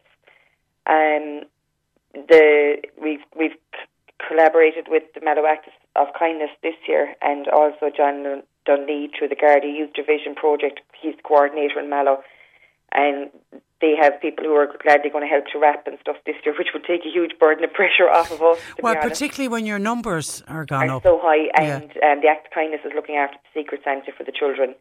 So the help, we really are a collaborated team. It's a community effort at this stage. Last year was only a handful of us. This year is a community effort, which is absolutely beautiful to see, and it's great to be a part of. And for families listening and people who can afford it, to go into a toy shop with maybe a child in mind, like a 5-year-old little girl, absolutely. And just go in and look and think, what would a 5-year-old little girl like from Santa Claus this year? Yeah. Or as I said, I was talking to Lynn O'Rourke, who actually started this group last year. She's amazing. Who, we were saying, even down to a new pyjamas for Christmas, new slipper socks, small things. They don't have to be I myself wouldn't be flush with money, but it's every little bit helps. If people can't afford to donate a gift, we have a GoFundMe page. If it was only €2, €5, everything will add up. Everything will help. As they say, every little helps. And you've collect now. Are you mainly Mallow based? But you've collection points in Fermoy as well. We do. We've collection points in Fermoy. We've the vape shop in Fermoy, and we've Beck's pet shop in Fermoy. In Mallow, we have Lyons shoe shop and the vape shop, which is on the hill. In Castletown Road, we have the post office. In Buttevant, I'm going to be the direct link at the moment because I don't have any drop-off pints, but I'm on Facebook. People can find me on Facebook. I'm going to be the direct link for Buttevant and Doneraile area. But if any business in that area would consider being a collection point, it would be great. I must thank Norma O'Brien in Countryside Montessori. She has come on board and she's going to get her smallies in the group involved as much as possible as well. So I've sent them out some flyers and stuff like that they could put up. That if anyone there would like to drop off something, and even if it's not a gift, we were looking for non-perishable food for hampers, Christmas treats, selection boxes, tins of biscuits. Yeah, anything, anything. Listen, at the moment, the supermarkets are nearly giving them away. They're so cheap. Yeah, just throw in an extra 5 boxes the other day, and I was saying, wow, 1 box would have been, But he was saying, for heaven's sake, they're so cheap, Yeah. And it'll just brighten up some families' Christmas who, you know, they're real luxuries. They're the kind of things that they'll be hard pushed to get. And what I love about this, Fiona, it's local people helping out other local people, and as you say, it'll be done very discreetly. Many people won't. Yeah, many people won't even know. And if somebody knows of a family that really is struggling, to maybe make contact with you. Absolutely, 100%. Our Facebook page is the Christmas Tie Appeal 2021, and on that you'll find the link for the GoFundMe page as well. I'm also running raffles. I'm on my third raffle at the moment, and we've been giving a cash prize of €250, and the remaining €270. We're going off the bonus number, the lotto number bonus ball. So when each one of those is full, so each time that I've sold each one of those lines or those numbers, the remaining money that's left over then goes directly back into the Christmas Tie Appeal to try and raise funds. Well done. That's on my own page, but there's also a link for it on the Christmas Tie Appeal page. Would you like to see other people in other areas do something similar, Fiona? I think it's beautiful, Patricia. Yeah. And I had the fortune of being able to hand out some of those hampers last year and to see the absolute joy on people's faces and the relief almost, just to feel, you know, like one thing we did last year, which I thought was a fabulous idea. I don't know if we're going to have the budget to do it this year, but if we did, it would be amazing. For every hamper we distributed, we also gave a voucher for a butcher shop. Oh, the turkey and the ham? So it might not have covered it all, but it most certainly would have gone towards it, you know. That was with and if there's any business out there, and I know businesses have had it tough, but some businesses have done very well. Let's be honest. There are businesses that have probably done more profit in the pandemic than they did before the pandemic. So if businesses want to get on board, and while we're talking about families that really are struggling and the cost of everything is rising, we also know that there are many families who managed to save a lot of money during the pandemic because you couldn't spend it. I know the CSO were only out this morning talking about something like €312 billion is sitting in banks belonging to people. So there are people that have a few extra bob, and they might just this year consider passing some of that on. That would be fabulous. We would be so grateful. Okay, just with the community. Remind us of your Facebook pages again. The name of the Facebook page is the Christmas Tie Appeal 2021. Okay, and you've got, and there are various, and there's posters. There's posters in various businesses where you can drop off non-perishable food items and toys, and don't forget the teenagers. I always think. But this is it, and I only had a woman text me last night saying, "Oh gosh, I'm after getting a 17-year-old boy. What would you buy a 17-year-old boy?" And I said, you know what, every young fella would love to get a bottle of aftershave, or you know the way, like there's ways and means around anything. It's made me put my thinking cap on greatly. And look, I found myself struggling a couple of years ago, and like I was saying, you know, wow, if something like this was out, it would have been such a help. So like it's great, and like everyone, like they might feel, oh sure, I'm only throwing in a couple of tins of beans, or I'm only throwing in a thing of porridge, but that in itself could help any one family, you know. Same, it might only be €1 on their shopping bill, but it's helping somebody else. Listen, you know? I remember Vincent Paul many years ago telling me the story of going into a house. It was in the middle of Cork City, and bringing in food, you know, hamper of food, and the grandmother was looking after the grandchild, and very obviously there was hunger inside in the household, and the little one got up on the chair to look to see what was in the box, and there was a packet of porridge that the little one copped. She didn't see anything else, only the porridge, and straight away said, "Granny, can we have porridge now?" And they realised there and then that child was hungry and was just for a bowl of porridge. And it just, you know, so when you put that packet of porridge in, just think there's a family desperately in need of it. Listen, you're doing fantastic. Stay in contact with us, and if there's anything we can do for you between now and Christmas, let us know. Patricia, can I just thank, while I'm on here, Dunn's very, very kindly allowed us to put a trolley out for 2 weeks. Unfortunately, the word wasn't very much out there, but like, thank you very much to everyone who put something into that trolley. Okay. And to Aurora charity shop for donating all the wicker baskets and stuff to us to help towards our appeal. We're very grateful. Okay, keep in contact with us, Fiona. Thanks, Patricia. Take care. Bye-bye. We're a lovely lady. And there's just such great kindness out there, people. And the success of this will be down to the local people. That's Fiona Shanahan from the Toy Appeal for 2021. You're listening to Cork Today on replay. Phone and text lines are currently closed. A reminder to you that Succession, that wonderful TV show, is back. It stars our favourite savagely wealthy family, the Roys. And you can listen to C103 all this week as we celebrate the release of Series 3 of Succession with Now. You can win a holiday to New York. It's worth €10,000. It's got flights to New York. There's a limo transfer to your 5-star hotel. There's a helicopter ride over New York, and there's also some spending money thrown in. How do you enter? You need to answer the question, who plays Logan Roy in Succession? Is it A, Brian Cox, or B, Courtney Cox? You text the word holiday along with your answer, A for Brian Cox or B for Courtney Cox, and you need to include your name, and you send it to 57080. That's 57080, and the texts cost €2 each. Therefore you must be over 18 to enter, and you'll be in with a chance to win a holiday worth €10,000. One text required per entry, and you need to get the bill payer's permission. The winner will be announced on the 9th of November. For terms and conditions, please check out the competition page at c103.ie.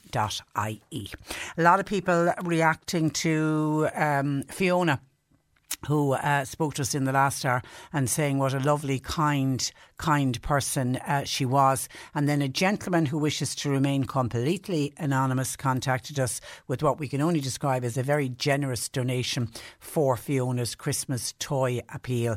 And we've obviously put the two in contact with each other. So just thank you to that gentleman for deciding that he wants to help out people who are not as fortunate this Christmas. And God knows, please be aware of that. There are many people who are not doing well. There are others doing well, but there are many people who really, really are struggling, and you never know. They can be your neighbours, they can be family members, and on the outside it looks like everything is okay, but you just don't realise what's going on behind closed doors. So that's why little groups like what Fiona and her crowd, her gang, are doing, I think is fantastic. And if we could get more of that in local communities, because local people know what's going on in a neighbourhood, or you'll hear from somebody else, and it can all be done very discreetly. Because unfortunately, for families who find themselves struggling, particularly families who never struggled in the past, they are the very ones that find it very hard then to come forward and say, I need a bit of help at this Christmas. And they're probably the very same families who in the past, when everything was okay, were first to jump in and help out on appeals like this. So we say to people, please reach out. I mean, the likes of the St Vincent de Paul societies, who are all over the city and county, they do amazing work as well coming up to Christmas. And then now you're going to have little community groups like what Fiona is doing as well. You'll have other little groups like that. So please, if people can help out, please do.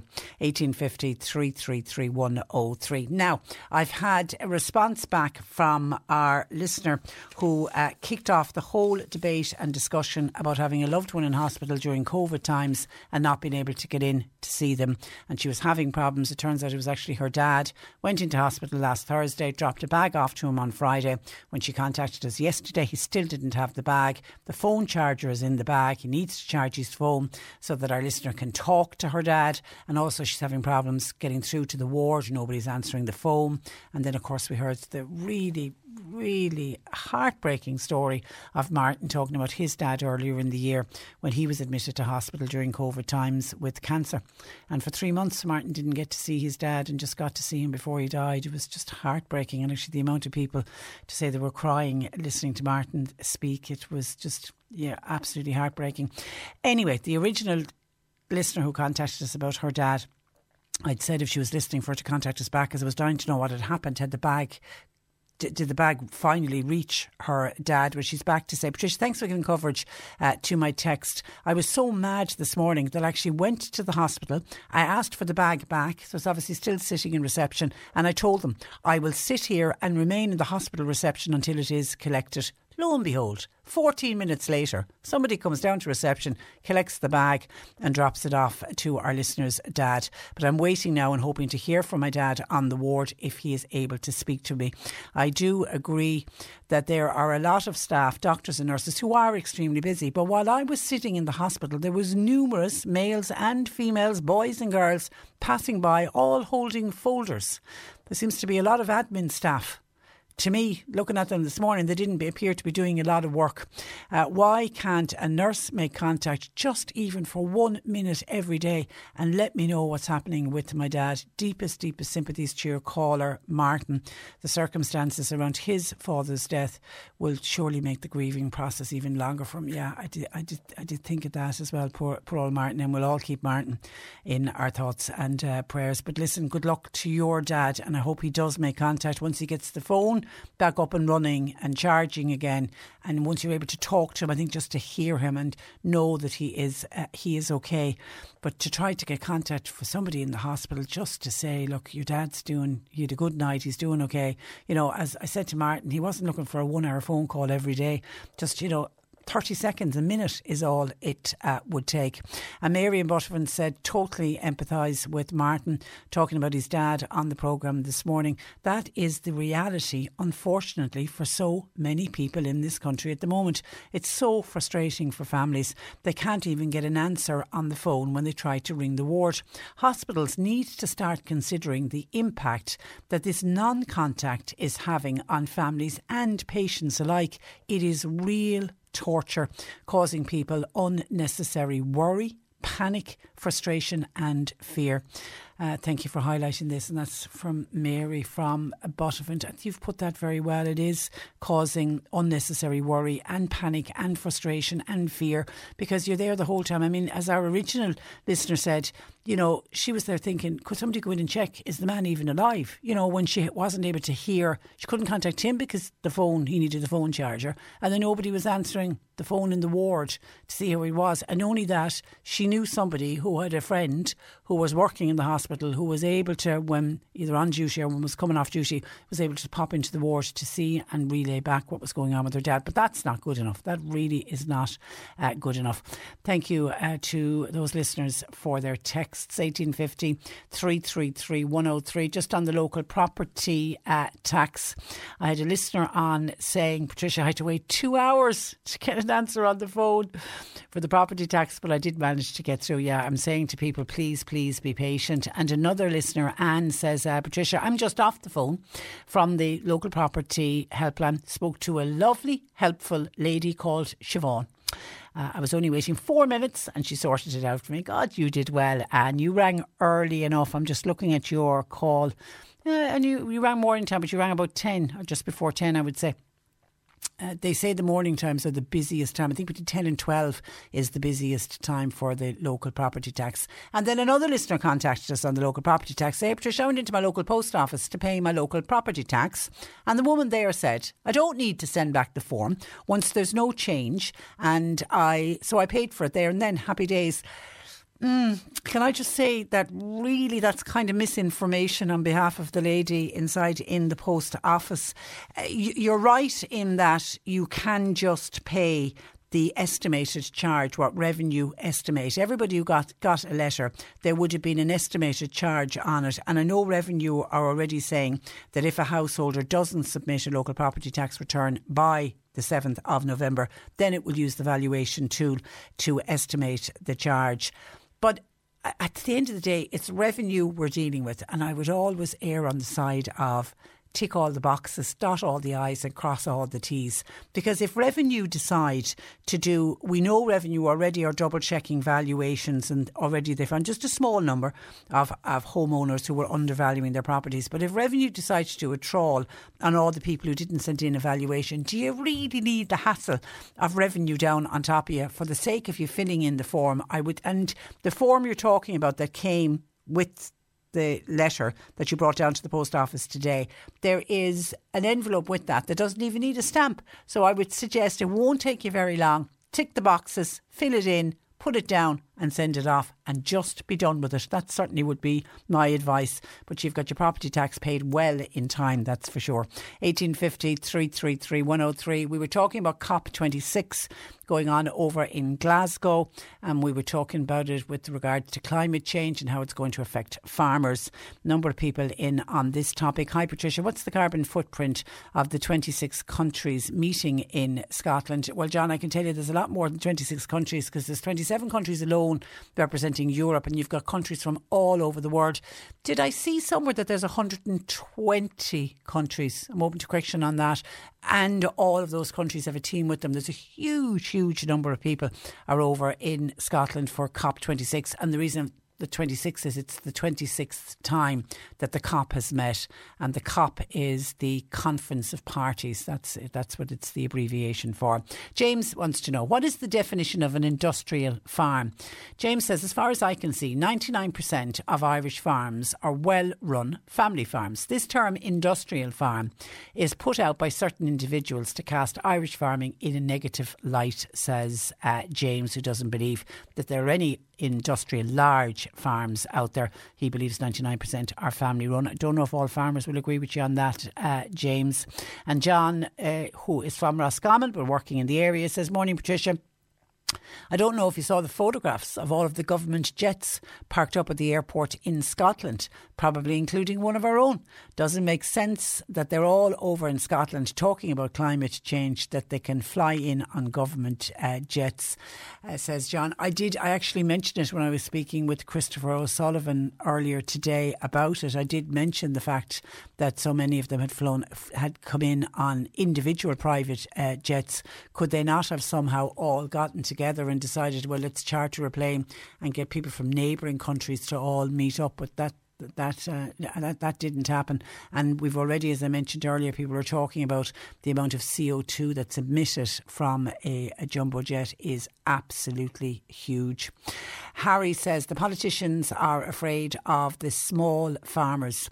What has gone wrong is from 2015, when they got rid of the quotas, the ranches is how Harry describes them. They've taken over. These are the industrial farms that James is disputing exist. Harry says they have taken over and they've expanded and expanded. They need to have control over these very large farms that are snapping up any available land. Look at the emissions that these large farms are generating, some of them having up to 1,000 cattle.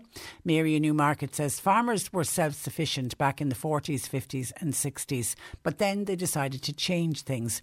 And now you have a situation where farmers don't grow enough veg, and it seems to be going in the direction where huge farms are growing the vegetables and huge farms are dealing with the cattle. I think if we went back to the way it was, where we did have the small individual family run farms, farmers wouldn't have to depend on just one crop like they do now. Maybe we need to go back to basics on it. 1850 333 103. John Paul taking your calls. We are looking for your gardening questions, please, for Peter Dowdall. Text or WhatsApp 0862 103 103. The C103 Cork Diary. With Cork County Council, where communities and businesses all across the county can get the support they need at corkcoco.ie. Anam Cara, they offer support for bereaved parents in Cork and the surrounding areas. Their next meeting is on today. You need to register in advance, though, on Dublin 404 5378 or email info@anamcara.ie. The Greeland Quartet, and I hope I'm pronouncing that correctly, will play in concert in Abistrury Church in Skibbereen tomorrow night, Thursday at 8 o'clock. Tickets are €15 and they're available at 086 2264 797.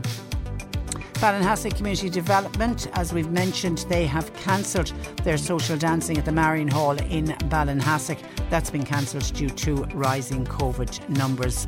The drive-in bingo is happening this Friday night in Kildallery Creamery Yard, and that's at 8. Cork Today on C103. With Sean Cusack Insurance's Kinsale, now part of McCarthy Insurance Group. They don't just talk the talk, they walk the walk. CMIG.ie. Premier League Live is back this Saturday on C103.ie with Trevor Welch, powered by Talk Sport. We're bringing you coverage this weekend of Manchester United versus Manchester City. That's at 12:30. Crystal Palace versus Wolves is at 3, and then Brighton will take on Newcastle United. That's at 5:30. That's the Premier League Live online. Would now stream live Premier League action with the Now Sports or Sports Extra membership. You can listen Saturday on the C103 app or go to C103.ie. Now, a couple of people are on about COVID-related worries and also about boosters. Liam has a problem in that his mother is in the over 80 category, and as we already know, the rollout of the boosters for the over 80s has already started and it's well underway. But Liam's problem is his mum at the moment is a patient in hospital and therefore she didn't get her booster. Now, his dad is at home. The GP practice rang. The dad went off. He got his booster, but obviously the mum wasn't available because the mother was in hospital. And Liam said the hospital is not giving out boosters at the moment. And Liam is wondering, has anybody heard of any indication that hospitals will start doing boosters? She's been tested every second day while she's in the hospital, but obviously you'd be fearful about having a woman in her 80s in hospital, fearful that she might pick up COVID, and Liam would prefer if she had the booster. I haven't heard of hospitals doing it. I wonder if you can get through to the hospital. Could you ask the hospital, have they any plan in place, and explain that your mum was due her booster and that she did get called to her GP practice, and see what the hospital can tell you on that one, Liam. Good luck with it. Let us know how you get on. Hi, Patricia. I would like to say that there are many towns across the county that are badly affected with COVID cases, including the town that I live in. There's no COVID cert checks, no crowd control, no worries at all about COVID. There are two major consequences as I see it. If you get COVID, you, a family member or a friend, could get seriously ill or die if COVID is spread in the community. You can pass on COVID to work colleagues, which then could lead to you being laid off work, maybe cause your place of business to have to close temporarily or even permanently. Please think twice when socialising, and we all need to practice self-control. And someone else is making a similar point. If I can find it, it's gone on me now. Somebody else was making a point. Oh, here it is, sorry. Hi, Patricia. I'm a parent from West Cork. We are still on high alert when it comes to COVID-19. Over 3,000 cases yesterday. Was it over 3,700 cases yesterday? There is something seriously wrong, Patricia. Myself and my family are all fully vaccinated against the virus, but to be honest, it doesn't make a blind bit of difference, because whether you're vaccinated or not vaccinated, you can still get it. Yeah, but the big difference is if you're not vaccinated and you get it, you could become very unwell. But yes, if you're vaccinated, you can still get it, but you just, please God, won't get sick and won't end up in the hospital and won't end up dying. That's the main wish. But I absolutely accept your point. You can still, if there's a lot of COVID in the community, you're still at risk of picking it up. Anyway, back to this listener's text. I'm working in the hospitality business and I love working in my job, but I am in fear every single day and pray that I won't get COVID or that my family won't get COVID. The certs, people having certs, that's not going to prevent you or me or anyone else from picking up the virus. To be honest, I think the certs are a waste of time. It's common sense at the end of the day, Patricia. When you go in somewhere, you need to ask yourself the question before you make a move to go into any establishment. Is it safe? Think first, make the move then. Are all of the guidelines in place? Is everybody adhering to the restrictions? In my opinion, we're certainly looking at another lockdown for Christmas. If these cases keep rising, it's no good pumping vaccines into people, and vaccinated people are still getting the virus. It's been transmitted from person to person. The vaccine certs, like I said, are not going to stop the virus transmission. At the end of the day, it's common sense, and it is all back to self-control and personal responsibility. You're 100% right on that. But I think they need to start rolling out the boosters. Now, I know the booster shots, they're going to be rolling it out to the 60 to 69 year olds at the vaccine centres, and the over 70s are going to be called into their GP practices to get it. But if you look at Israel are kind of the poster boys. The whole world kind of watches Israel because they struck the deal with Pfizer, remember, day one. So they were the first to get very high numbers vaccinated. So they then were the first to see a waning of the vaccine. But they were also the first to start a major booster campaign. And in Israel, they gave a booster to everybody over the age of 12. Because their figures, as the vaccine started to wane, they started seeing an increase in cases. And then they started the booster dose. And I saw at the weekend somebody in their health department to come out and say it was as good as having a very strict lockdown. The numbers literally plummeted when they gave the booster. The booster topping up the vaccine that you already got really is working. All the science is there, and all the evidence is there from Israel. And that's what I think we need to do here. I think NIAC needs to look at it, NEFIT needs to look at it, the government needs to look at it and look at the evidence. And I think we need to roll out a stronger booster dose and roll it out for everyone. I mean, they're looking now at people under the age of 60 who maybe are unwell or have certain conditions. They're looking maybe at going down that route. And I know before somebody chirps in and says it, there's the ethics behind giving a booster to people who are already healthy. The idea being if you get COVID, you're not going to get very unwell, particularly when we have poorer countries who haven't even got a first dose of a vaccine. There is the ethics of it, and we've got to weigh one up against the other. But are we heading towards another lockdown? You would like to think we're not, but if the figures keep going the way they are going, it's like the writing is on the wall, isn't it? And Eileen says, Patricia, I'm just wondering and rather concerned. There's a man working with us in a shop, and last week his daughter tested positive for COVID, and yet he is still at work. What's the story there? Well, I know we've been told that if you're fully vaccinated, you can't be deemed a close contact. I know certainly that's the way it is at work.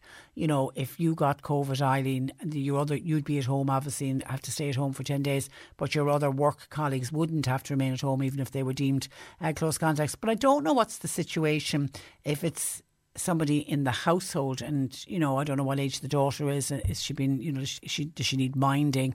Does she need, personal care? I don't quite know what it is. I would suggest asking the gentleman. I mean, I'm assuming he was contact traced by the HSE and he's taken the advice, because if his daughter tested positive, she would have had contact tracers onto her to say who are you living with, who are you in contact with, and then they make the decision as to who's a close contact and who's not. So I would suggest asking, what did the HSE say to him? 1850 333 103. Hi Patricia, I got my booster last Thursday in the City Hall. I'm 67. My husband is 69 and didn't get an appointment. Well, it's a little bit like when the rollout first started. Some people got it ahead of others. I don't think it's necessary age related as it was the last time, so just hang in there. And the fact that the fact that you're 69, you will be called to a vaccination centre. I'd give it another week and wait and see what happens, and then if nothing happens, give them a call, and just to make sure that he hasn't fallen between the cracks. But they're still working through the 60 to 69 year olds. It's going to be another few weeks before they're all fully vaccinated. 1850 333 103.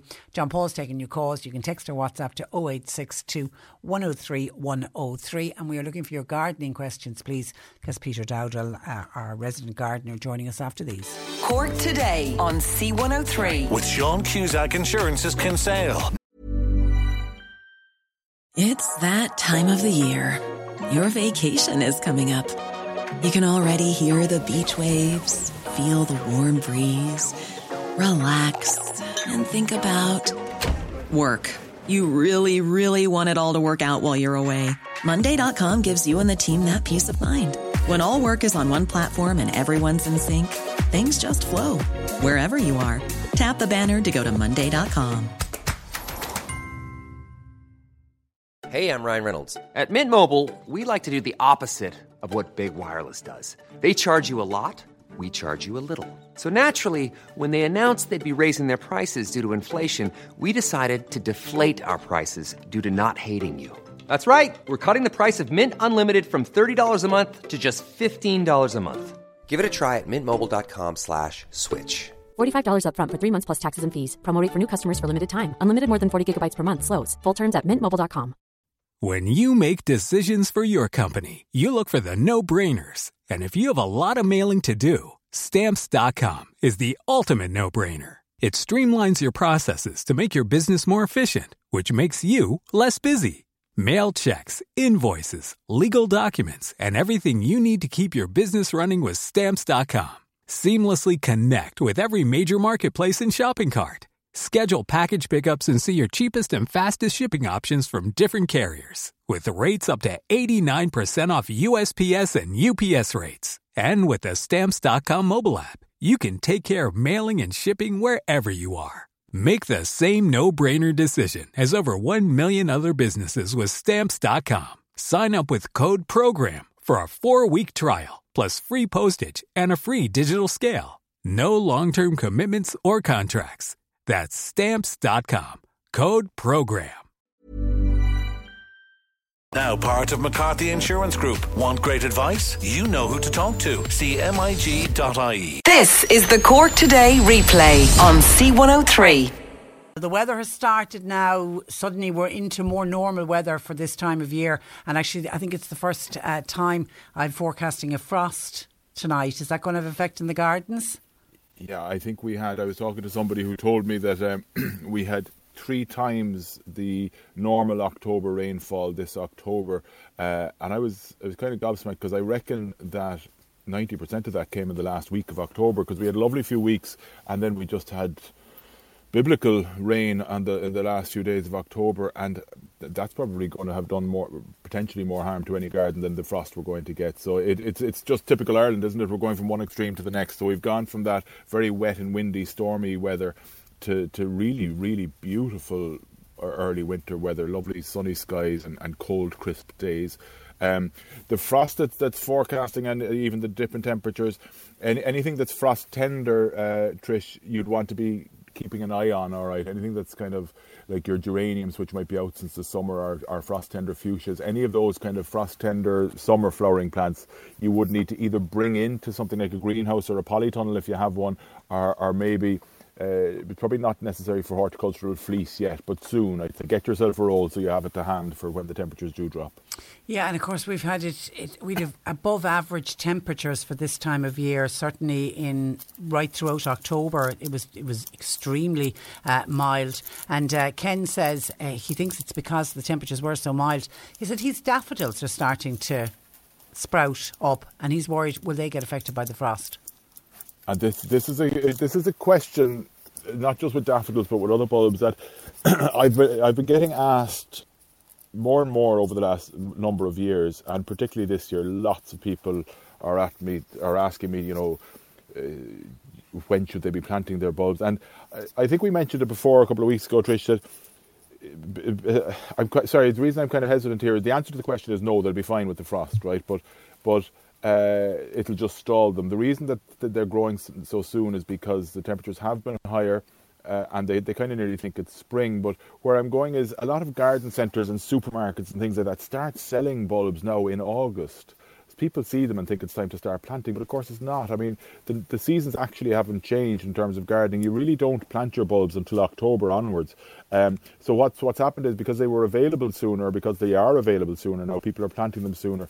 That's leading to them growing earlier. No, they won't get damaged by frost during the winter, because they'll be okay, but they would possibly flower much earlier than they should. So you'll miss that display at the right time in the spring.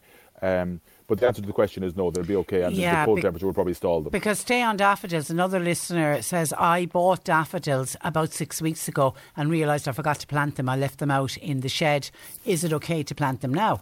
And of course it is, isn't it? Oh, it's absolutely. You really, I often don't get my bulbs planted until January, so there's absolutely no urgency with them. No, November is absolutely fine. Just if any of the bulbs are soft or rotten, don't plant them. But if they're hard and firm to the touch, they'll be fine. OK, Kate says, hi Peter, is now the right time to transplant heathers from pots? Want to transplant them out into the garden? Yeah, absolutely. Plant away. If you're going from a pot into the garden, Trish, you can really do it at any time of the year. The only exception during the winter months would be if the ground is physically frozen or if it's waterlogged. So if neither of them is the case, then you can plant away. You see, and you can plant from a pot into the ground at any time of the year in the summer, because there's no root disturbance when you're taking it out of the pot. It's only when you're going the other way and taking it out of the ground that you really have to be careful of the season. And even that, we're in the right time for doing that now as well. OK, Anne from Bantry has geraniums and polyanthus. For the past year, the leaves of these plants are being eaten by something. The plants are flowering very well, no problem with the flowers, great colour on them, but ongoing damage to the leaves. What am I doing wrong here? Thanking you, Peter, from Anne in Bantry. It's not a question of Anne doing anything wrong. It's a question of something else going on. It's hard to say, obviously, what it is, because without seeing the leaf or without seeing the plant, it could be a number of different bugs in the garden. Polyanthus in particular are prone to vine weevil. So the grubs of the vine weevil acts in two ways. The grubs feed away on the roots under the ground, And so therefore, because they're under the ground, you don't see the damage until it's nearly too late. And the soil around it begins to get waterlogged. The plant looks yellow and sickly, and it just doesn't thrive. And then when you touch it with your hand, it nearly comes away because all the roots have been eaten by the grubs. But the reason I think it may be that is because they're very fond of polyanthus, and you'll see the adult eating the leaf. Like what I mentioned before to you, Trish, it's like the old-fashioned bus ticket where they're eating notches from the outside in. It's not holes in the middle of the leaf. So if that rings a bell, then I'd say it's most likely vine weevil. If it's holes in the middle of the leaf and things like that, if the whole leaf is being stripped, it could be slugs or even caterpillars. Not at this time of the year, obviously, but earlier. If it was earlier in the year, it could have been caterpillars. The best thing to do here is, if it's vine weevil, you need to introduce a nematode. Something like Super Nemo, or there are other ones out there, which is a biological control, so it's totally environmentally sound. There's no point doing it at this time of the year because it's too cold. You need to do it sometime between mid-March, let's say, and August, when the soil temperature, I think it needs to be 10 degrees or above. I could be wrong on that, but it needs to be warmer than what it is now anyway. And then it all goes back to the bigger picture. If it's for other problems, if it's slugs or anything like that, of just maintaining this natural balance in the garden. Instead of introducing insecticides and damaging things, make sure you have a good bird population in the garden, so put out bird feeders. They'll feed on slugs and snails. They'll also feed on many of the grubs that could be causing the problem, and caterpillars. So it's all about making sure that a good natural balance in the garden. Okay, and we have a question about a Griselinia hedge. It's on a boundary ditch. It's a little bare at the bottom. How do I get it to thicken up, said Alina? It's planted a good few years ago. If it's a good few years ago, how you will do that? Okay, provided that it's not caused by, let's say, lack of light at the bottom. In other words, that there isn't a wall or something else stopping sunlight getting it to it at the bottom. So, accepting that that isn't a problem, then you can do it in one of a few ways. By reducing the height of the Griselinia, you're going to force these dormant lateral buds, or side shoots, if you like, that are dormant at the moment. You're going to force them into growth. So by cutting it down, you will force it to thicken up, okay? But the other thing is, depending on how you cut the hedge, so if you can picture the hedge, Trish, if you're cutting it so that it nearly pyramid in shape, do you know what I mean? So it's tapered a bit, so that you don't have to go to that extreme, obviously, but just to illustrate my point, if it was pyramid in shape, then you'd have a lot of the sunlight getting down to the bottom of the plant. However, if you cut it dead straight, or if you cut it whatever the opposite to a pyramid is, if you know what I mean. So if it's wider on top and narrower down below, well, then the sunlight isn't getting to the bottom of the plant, and that's what's causing it to be bare. So you could cut it down in height, which will encourage it to bush out, but also make sure that the higher you go, the higher the plant is, the harder it's cut, so that there is light getting to the bottom of the plant. And I would say that should help. Maybe a good feed as well, with a good organic seaweed feed in kind of next, not now, but from next March onwards.